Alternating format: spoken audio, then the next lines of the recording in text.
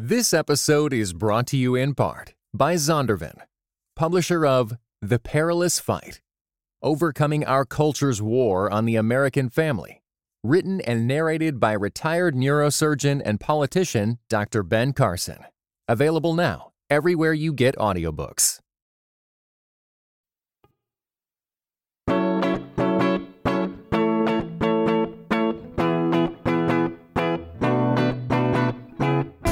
You're listening to Seeing and Believing, a film and television podcast that searches for the sacred on screen. I'm Wade Bearden. And I'm Kevin McLenithan. Wade, we're back after a 2-week sabbatical, getting back in touch with our inner selves at the top of a fire watchtower in the middle of a national park. It feels good to be back and rejuvenated. Yeah, you know, my heart, it's really been burning for this moment, and I'm excited. We're gonna light it up. We're gonna light it up. Wade, that's a very specific choice of words there. Is there a reason that you picked those figures of speech? You know, Kevin, we're going to be talking about the sizzling new film from Taylor Sheridan, Those Who Wish Me Dead. Oh, man. Welcome back, Wade. We're also going to be offering our weekly recommendations on this episode 290 of Seeing and Believing. Why'd they put you in a fire tower? Well, I'm just lucky, I guess.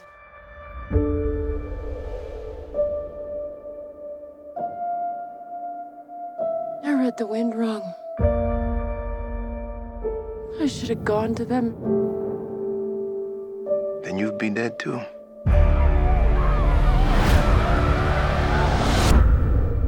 Listeners, we are here, episode 290 of Seeing and Believing, and that was a clip, the trailer from Those Who Wish Me Dead, the new film from writer-director Taylor Sheridan. Kevin, it's good to be back. It's been a few weeks, a busy few weeks. We haven't done the show, but we're here, we're ready, and we've got some fire puns. They're flowing. Well, I mean, we do have to say that you have some fire puns. It's just not really... That's not really my strength. I bring the curmudgeonly opinions. You bring the sparkling wordplay. That's kind of part of the division of labor that we've got going on here. Yeah. Well, no, I think before the show's up, we're going to get something from you, and it's going to be good. I predict that. And maybe it'll be in the What Can You Buy for $5 segment. Who knows? But something is coming that's related to fire, sparks, etc. I'm already racking my brains on something that will live up to those expectations. Well, listeners, we are excited to be back on this week's episode. Kevin and I discuss, yes, Taylor Sheridan's new film, Those Who Wish Me Dead. To go ahead and get us started, here's the movie's official synopsis. Still reeling from the loss of 3 lives, Hannah, played by Angelina Jolie, is a smoke jumper who's perched in a watchtower high above the Montana wilderness. She soon encounters Connor, played by Finn Little, a skittish boy who's bloodied, traumatized, and on the run in the remote forest. As Hannah tries to bring him to safety, she's unaware of the real dangers to follow. 2 relentless killers hunting Connor in a fiery blaze, consuming everything in its path. Kevin, we frequently have found ourselves on opposite sides of the aisle when reviewing Taylor Sheridan's previous work. I loved Hell or High Water and Sicario, 2 films he penned in recent years. You did not. I know you haven't seen it, but I also thought there was much to commend about Wind River, Sheridan's second outing as a director. I haven't seen his previous film, but I did see Wind River. So, as we jump into our discussion, I'd like to know if this film, Those Who Wish Me Dead, was finally the movie to bring you around to Sheridan's work, or if this project just finds another slot in a line of disappointing outings. Well, I mean, I guess I'll start by saying that I find that when movies with a strong creative hand from Taylor Sheridan work, they tend to, at least in my opinion, to work in spite of him. Like I did not like Hell or High Water. I liked Sicario, but it was more because of the directing and cinematography than the screenplay per se. And with this one, you know, it is kind of like a meat and potatoes kind of thriller. So it kind of seems like there was some potential there for kind of the same thing that happened with Sicario to happen with this one. The fact that I'm not a huge fan of his writing isn't necessarily the most important thing when you're essentially just watching a thriller about two bad guys hunting down some good guys, and that's kind of really all you need to know. I gotta say, I don't think that this movie has really brought me around on the oeuvre of Taylor Sheridan. I still don't think it's a particularly good picture. Although in this case, he shares screenwriting credits with Michael Corita and Charles Levitt. So, you know, if the parts that I didn't like didn't have anything to do with him, then, you know, I might have to eat my words someday. But yeah, I don't know. This one was kind of a whiff for me. What did you think of it? Since, you know, you tend to be a little bit more generous with him than I am. Yeah, no, I tend to be that way. And this is one of those movies I messaged you and I said, hey, I'm excited about watching this film. And we decided to review it because it has the pieces of a ride I would enjoy. A survival picture, man or woman versus nature, in addition to two assassins. I mean, it just sounds kind of fun. And I gotta say, Kevin, this is I don't think it's a good movie. It's just lazy filmmaking, lazy screenwriting all around. And I'm actually envious because there are a number of people that I know who enjoyed this movie, who said, you know, it wasn't great, but I had fun along the way. It was tense. There were some good moments, some high octane moments. It's hard for me to find the good in this movie because I'm just so disappointed in how it turned out. And I'll get into specifics later. This is just like real general, and I'm not necessarily talking about why I didn't like it. But yeah, it was a big disappointment for me, Kevin. I don't know that I hated it so much as just, or even was disappointed by it just so much as kind of watching it. I was like, yeah, you know, it was whatever.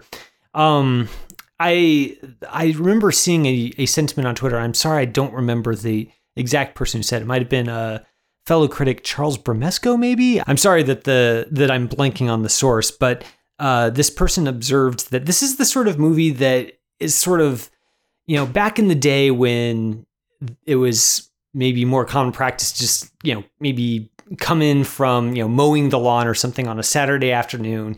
You kind of just don't want to do anything. You flip on the TV and there's a movie showing and you can kind of just watch it and, you know, zone out or nap or not as you please. And it's just sort of, it gets the job done. It's a good way to maybe pass the time, but it's not really something that's going to stick with you. And I think that's maybe a good description of this movie. It's kind of got the frame of a pretty solid house. It's just there's not really any, you know, like windows in there. The roof is kind of half finished, and it's the structure's there. It's just not really filled in with anything that really gives it a whole lot of heft. There's just not a lot of specificity in this film really at all. Like there's the conflict is pretty generic. We find out that, you know, these contract killers are after young Connor because his father is a forensic accountant who's found out something shady's going on. And that's really all we get of the conflict. We never find out, you know, who exactly is pulling the strings on these killers. We don't really find out what exactly Connor's father found that everyone is just willing to literally burn down part of the world in order to stop it from coming to light. Like that's really generic and vague. The characters really aren't sketched out with with any specificity. I don't think I could really. I don't think that I could name you the two killers. Like, I don't know what their names are off the top of my head. I know that Hannah and Connor are the Angelina Jolie character and the young boy characters, but that might be because you mentioned those in your intro. And, yeah. And again, this isn't me like just kind of sitting there with my arms folded, just kind of refusing to engage with the movie. I think it's just the sort of movie where it doesn't really want to be bothered with bringing a whole lot of well-observed detail to the storytelling or the characters, because at the end of the day, it's really just about kind of delivering some very adequate thriller movie thrills, and making sure to get in and out before 2 hours have passed. And it does that, but you could be excused, Wade, for kind of feeling like it went in one ear and out the other and kind of left you empty afterwards. Yeah,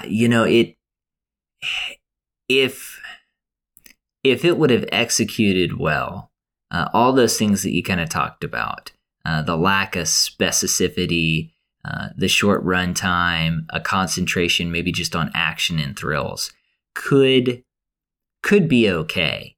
I guess to me, the screenplay felt like a jumble of cliches together. And it immediately starts out that way because we get this harrowing scene. Angelina Jolie's character, she's in the forest, it's on fire, and she sees 3 individuals, a family, in the forest, and she's unable to get to them. And then she wakes up and she's dreaming. And okay, yeah, the typical haunted by ghosts of her past segment.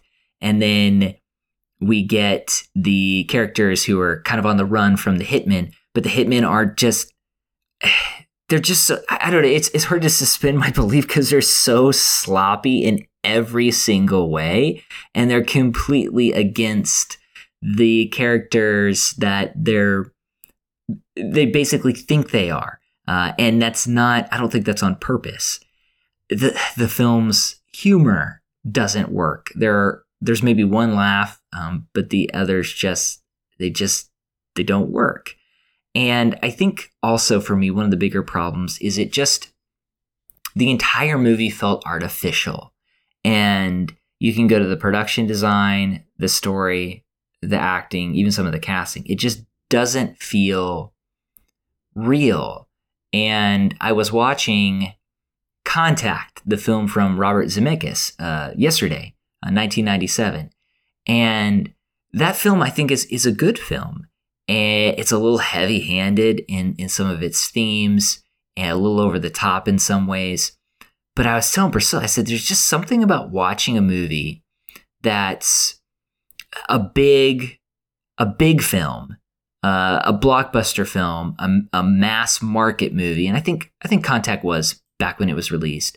But to watch it be filmed by someone who knows what they're doing and knows how to use sets and knows how to use the camera, it's just, there's something to that. And it's fascinating. Both films are very different, but just noticing the care. And I didn't get that here, whether it's green screen, whether it's these tight camera shots that don't allow you to see much, that hide some of the action. And when it does show some of the action, it's just not staged very well. All of those are just very artificial. And then too, just Angelina Jolie, her character, her performance is fine. I think it's good. I think the script lets her down, but the costuming, the hair, the makeup, she just doesn't look like someone who spent her life in the Montana wilderness fighting fire. She looks like a Hollywood star. And in other films, she's been transformed. So it's not her. It's just the overall production of the movie, and it all feels haphazard and slapped together. And above all, I just didn't find it very entertaining. So that's just the overarching theme here. I could forgive other things if I just found it entertaining, and I didn't. What I was looking for in this film. I think you're onto something about the production design. There's being a certain something missing. And I think what I was looking for that was missing from this film was some sense that Sheridan was trying to establish a sense of place, and through that bolster the themes of the film through his shot choices and the way that he uses the camera. So to give you an example of maybe a couple of places where I think he might be onto something, early in the movie there are a couple of early in the movie there is a shot where we see this car driving down kind of this rural road. They stop to take a break to brush their teeth and go to the bathroom. And they're next to a pasture, and there's this lone horse in the pasture, and Connor walks up to it and is kind of petting it. And then they leave and they drive off, and Sheridan shoots that in an extreme long shot. So, and pretty much the only things in the frame are the horse and the car pulling away, and everything else is just this very, very flat, very open landscape. Later in the film, there's kind of this overhead shot of the two villains meeting with a superior at a truck stop, and Sheridan shoots it again from an extreme long shot, kind of a god's eye view, and we kind of see this truck navigating the rows and rows of semi trucks at this truck stop, and that's also kind of, it gives you a sense of place. And put together, they suggest something about the contrast between the natural beauty of the American West and the ways in which the American West has kind of been, there's an encroaching industrialization of roads and cars and vehicles on that natural beauty. I think that that's a really compelling thing to kind of follow with this film. Unfortunately, I don't think that Sheridan really does anything with that. Late in the film, one character says, "I hate it here," and another character responds, "It hates you right back." And that suggests that there's kind of this theme of man versus nature that Sheridan's kind of trying to tease out here, that the bloodthirsty killers are kind of almost acting against nature. They're not just trying to kill people, they're also just perverting the natural order of things through their violence. And that somehow the fire that pops up in the second half of the film is almost a reaction against that. But Sheridan doesn't really follow that up with his imagery. It's in the screenplay, and there are vague hints of it earlier in the picture, but it's not something that's consistently followed through. And you kind of, by that, I think that's why maybe it feels a little bit insubstantial, is that those elements Sheridan doesn't seem either interested or able to really elaborate on those and embroider them in a way that makes it hit home with the viewer. And which is surprising, because in the other films that he's written, with probably the exception of Sicario 2 and Wind River, which he wrote and directed, those themes I feel like are pretty apparent, and he does so by highlighting the way that America has trampled Native Americans and Native American culture. And I was reading a book by Chuck Klosterman, and he was talking about what group of people are probably the least represented in literary circles. I think it could also apply to film as well. And he said, I believe it's the Native American people. And it's fascinating to see how Sheridan explores their storylines, even if it's just here or there. And what's surprising, though, in this movie is there's little to almost nothing of any intellectual heft or thematic heft. Instead, it just becomes this simple color by the numbers action and survival picture. And it felt to me like some of the story evaporated in the editing room, or this was perhaps just kind of rushed through, because there are a number of problems in the script that just feel odd. So, for example, Angelina Jolie, her character, she's a hotshot, and at the beginning of the film, the movie kind of really concentrates on, just for the first few minutes, on her and the men around her, and they're just, this kind of rowdy crew. It's what you would expect in a film like this, and then those individuals are gone, and they kind of pop up at the end. Another scene that the characters are on the run, and the reason they're going to Montana is because a family there. But when you get to the end of the movie, it's as if, well, I guess, is that just the script's way of getting them from Florida to Montana? Because none of the family connections are really, the histories are explored. And Angelina's character never even actually makes a connection between the boy she's protecting and a person who's related to the boy that she's protecting. So I don't know if things got cut and chopped, but it all feels very underdeveloped from a story standpoint, but also from a thematic standpoint. Well, I think part of it is just there are certain aspects of the screenplay that feel kind of like vestigial connections. So Jolie's Hannah, she has this trauma in her past where, while fighting a fire, she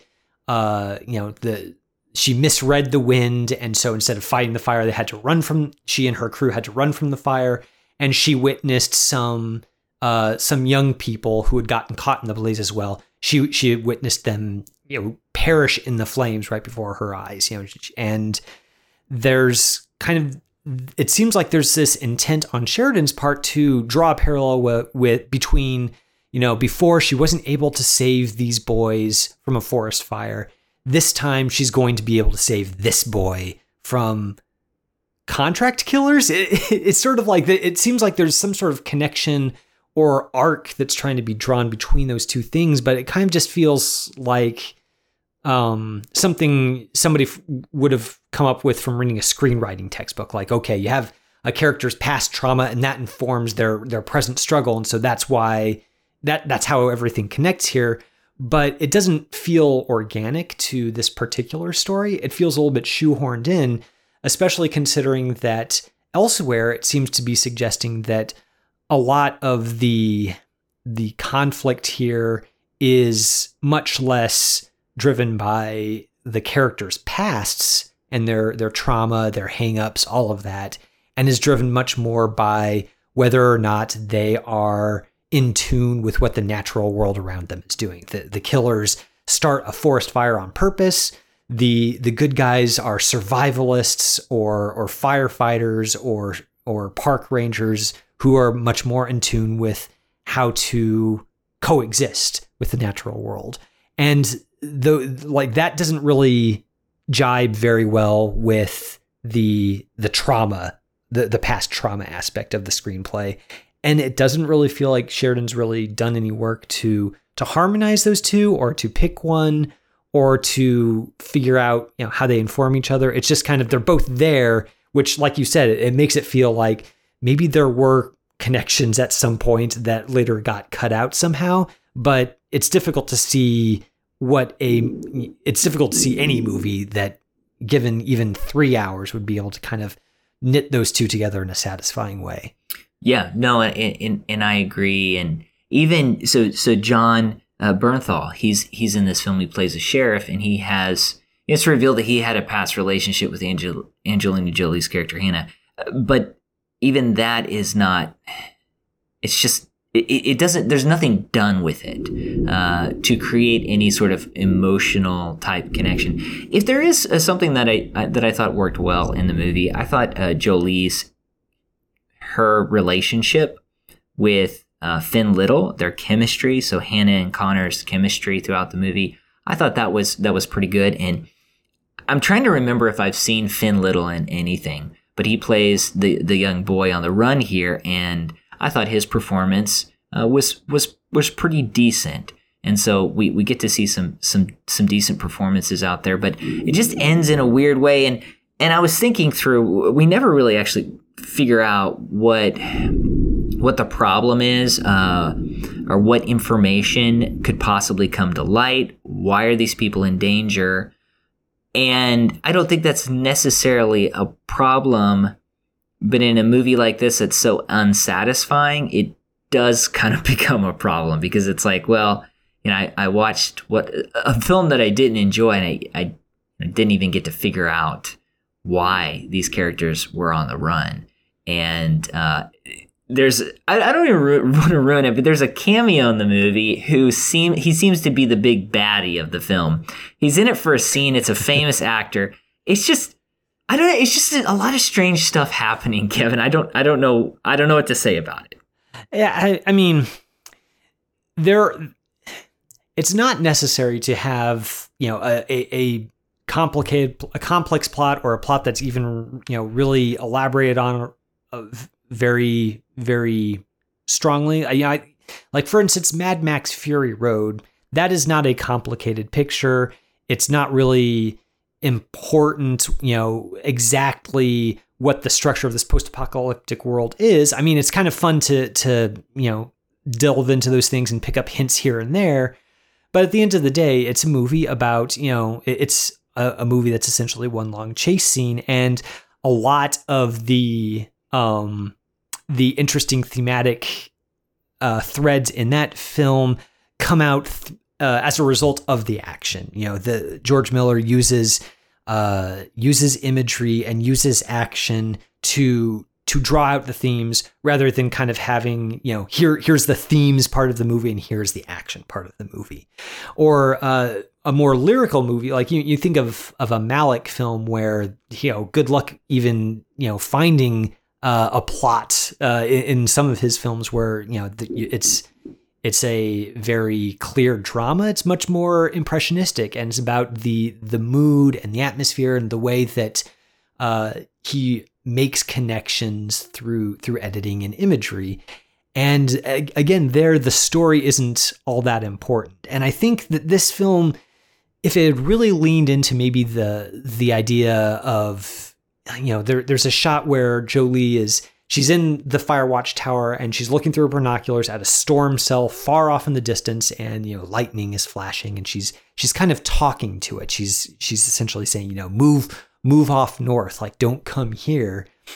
And if you got kind of that really hard-bitten humanity versus nature dynamic in this, and really leaned into it, where it was less about the specifics of the forensic accounting snafu that led to these contract killers being hired. I think that there's a version of this film where the specifics of the conflict would matter less than kind of the way that it interacts with these natural vistas that Sheridan shoots. But I don't think that Sheridan really lands on that, because his camera work and his composition, and even the cinematography, is just not that expressive. And it's just a shame, especially on the cinematography. I think Ben Richardson is the director of photography here, and he shot Beasts of the Southern Wild among other projects. And I think that's a fantastic looking picture, and that's another one that really is able to use image to build atmosphere and kind of an entire world. And it's just a shame that kind of verve wasn't brought to the visuals in this movie. Yeah, and I just, the flames here just lacked a physicality, and which diminished the danger. The CGI flames were kind of you can't really burn down an entire forest for this, but yeah, the CGI flames are they're pretty obviously CGI.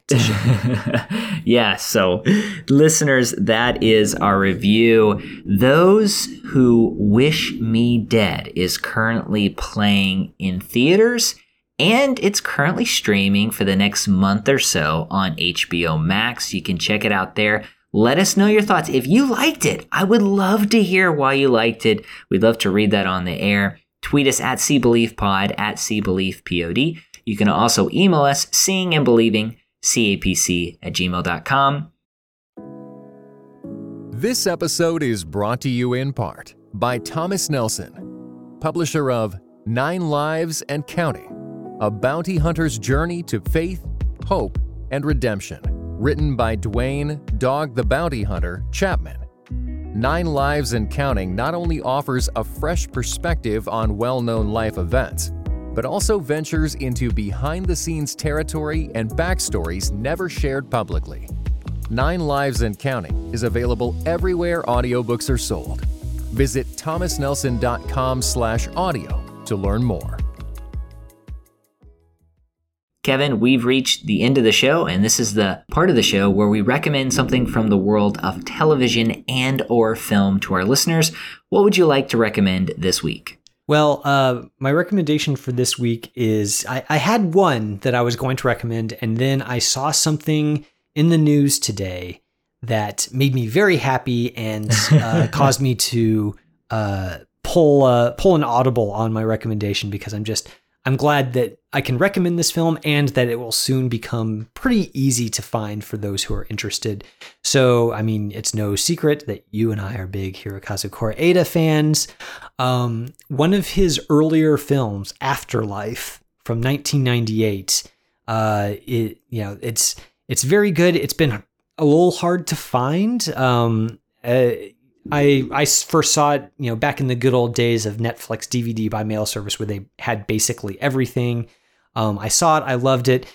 This is a movie that's essentially about the human experience, but it's told entirely through the perspective of people who have died, who are kind of in this limbo state where before they can pass on to their eternal rest, they have to settle on one moment from their earthly life to be commemorated on film, and then once they do that, they can move on. And it's just this wonderful, sensitively told little movie about what's important to us in life and the ways in which essentially filmmaking can crystallize and preserve such moments for others to enjoy forever. It's just a wonderful, delicate film, and it's coming to the Criterion Collection this year, I think in the next couple of months. And I'm so glad to see Criterion giving more attention to Koreeda these days. I mean, his profile has definitely risen a lot recently, and it's wonderful to see that paying off with high profile releases like this.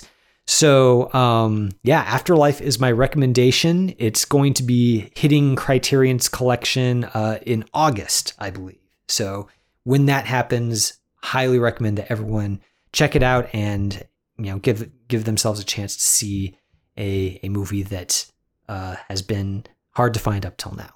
Oh man, it took me a while to find that film, Kevin. And I think I ended up getting it through an interlibrary loan, but it took forever, and they shipped it from, I think, across the country or something crazy like that. But I finally got it. The DVD wasn't the greatest in terms of quality, so I cannot wait to see this. And I'll try to get my library to purchase it too, in case there are any other people out there that want to pick it up from the library. So that's a great recommendation. I didn't know that it was being released until I saw you talk about it on Twitter.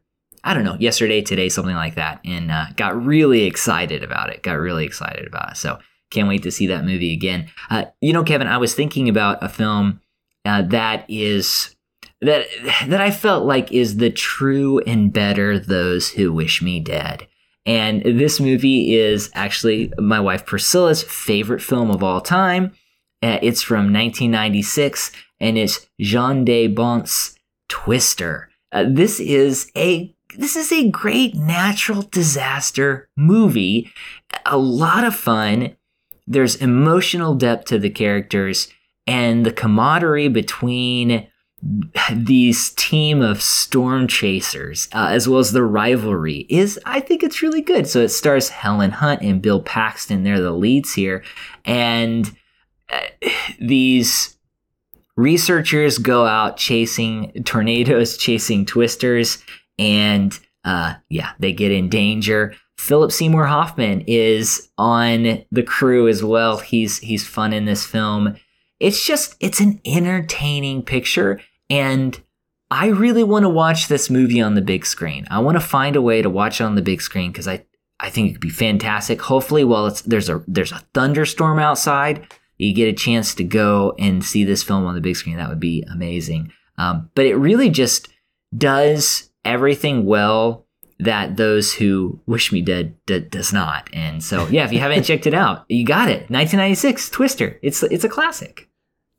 I might be misremembering, but Twister might have been the very first PG-13 movie that I got to see in the movie theater. So, it wasn't the first PG-13 movie I'd ever seen, but it was the first one I think that I saw at release. And, I was really looking forward to it, state-of-the-art special effects for the time. And it's definitely a ride for sure. And I think that was also the very first time I saw Philip Seymour Hoffman in a movie. So, lots of milestones for me there. Yeah. No, I like the film a lot. And at Universal Studios, they used to have this little attraction, like where you go in and they quote unquote simulate a tornado, and they have like screens where the cow comes across, that famous image of a cow being blown by a twister. And I don't know. It's campy, but these are the types of 90s movies that really just like I enjoy. So that's my recommendation for the week. I have to ask, Wade, would it get me too far in Priscilla's list of enemies, I guess, if I said that I don't like Twister that much? I know that, she and I, have not seen eye to eye on movies before. So I want to avoid conflict wherever possible. So, although I guess if she listens to this podcast, then the cat's already out of the bag. Yeah. Oh man. I don't know. It just, if you don't like this, you don't like Dante's Peak, who knows? Who knows what's going to happen? Mid-90s disaster movies are a genre and an art form unto themselves. So it might just be that, it's just not for me, and that's fine too. Oh, well, yeah, no, I totally get it. But those are her jam. She likes those. Listeners, thanks so much for listening to this episode. Support us on Patreon. Go to patreon.com/seeing_believing_podcast. We've got a lot of different donation levels, and we mentioned this. We kind of just have to do it, Kevin. One donation level is the what can you buy for $5 level. Got a lot of great perks, and that raises an interesting philosophical question, Kevin. What can someone buy for $5? Oh, well, $5 would get you a special attachment for your household tools and objects and appliances, where if you just can't find it, you don't know where it is, at the press of a button on your phone, on the app on your phone, you will cause it to emit a thin stream of smoke. And that stream of smoke will allow you to locate it from, perhaps underneath the couch cushions or under the table or under the bed somewhere. And, you can locate it that way.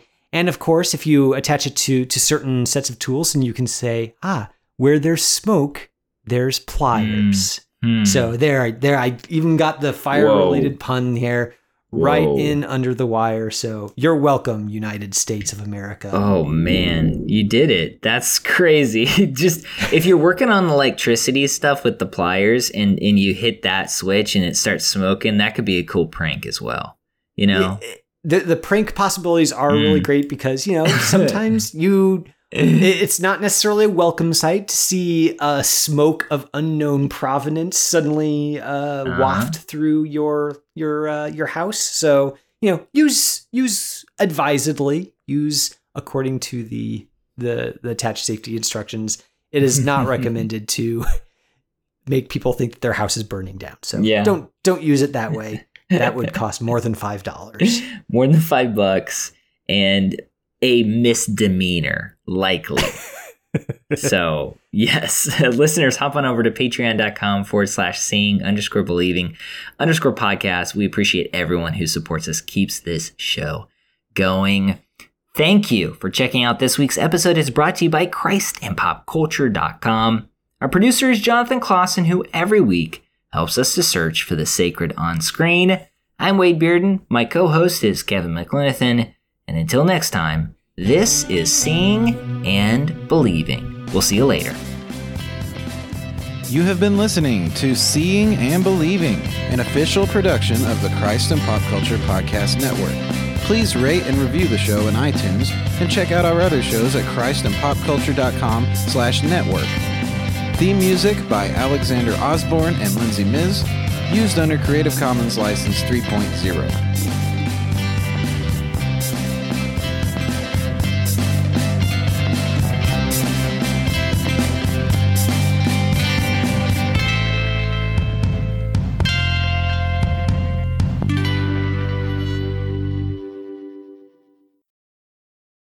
This episode was brought to you in part by Just These Guys. You know, a pastor and a psychologist team up to break down scripture and psychology, empowering you to transform by the renewing of your mind.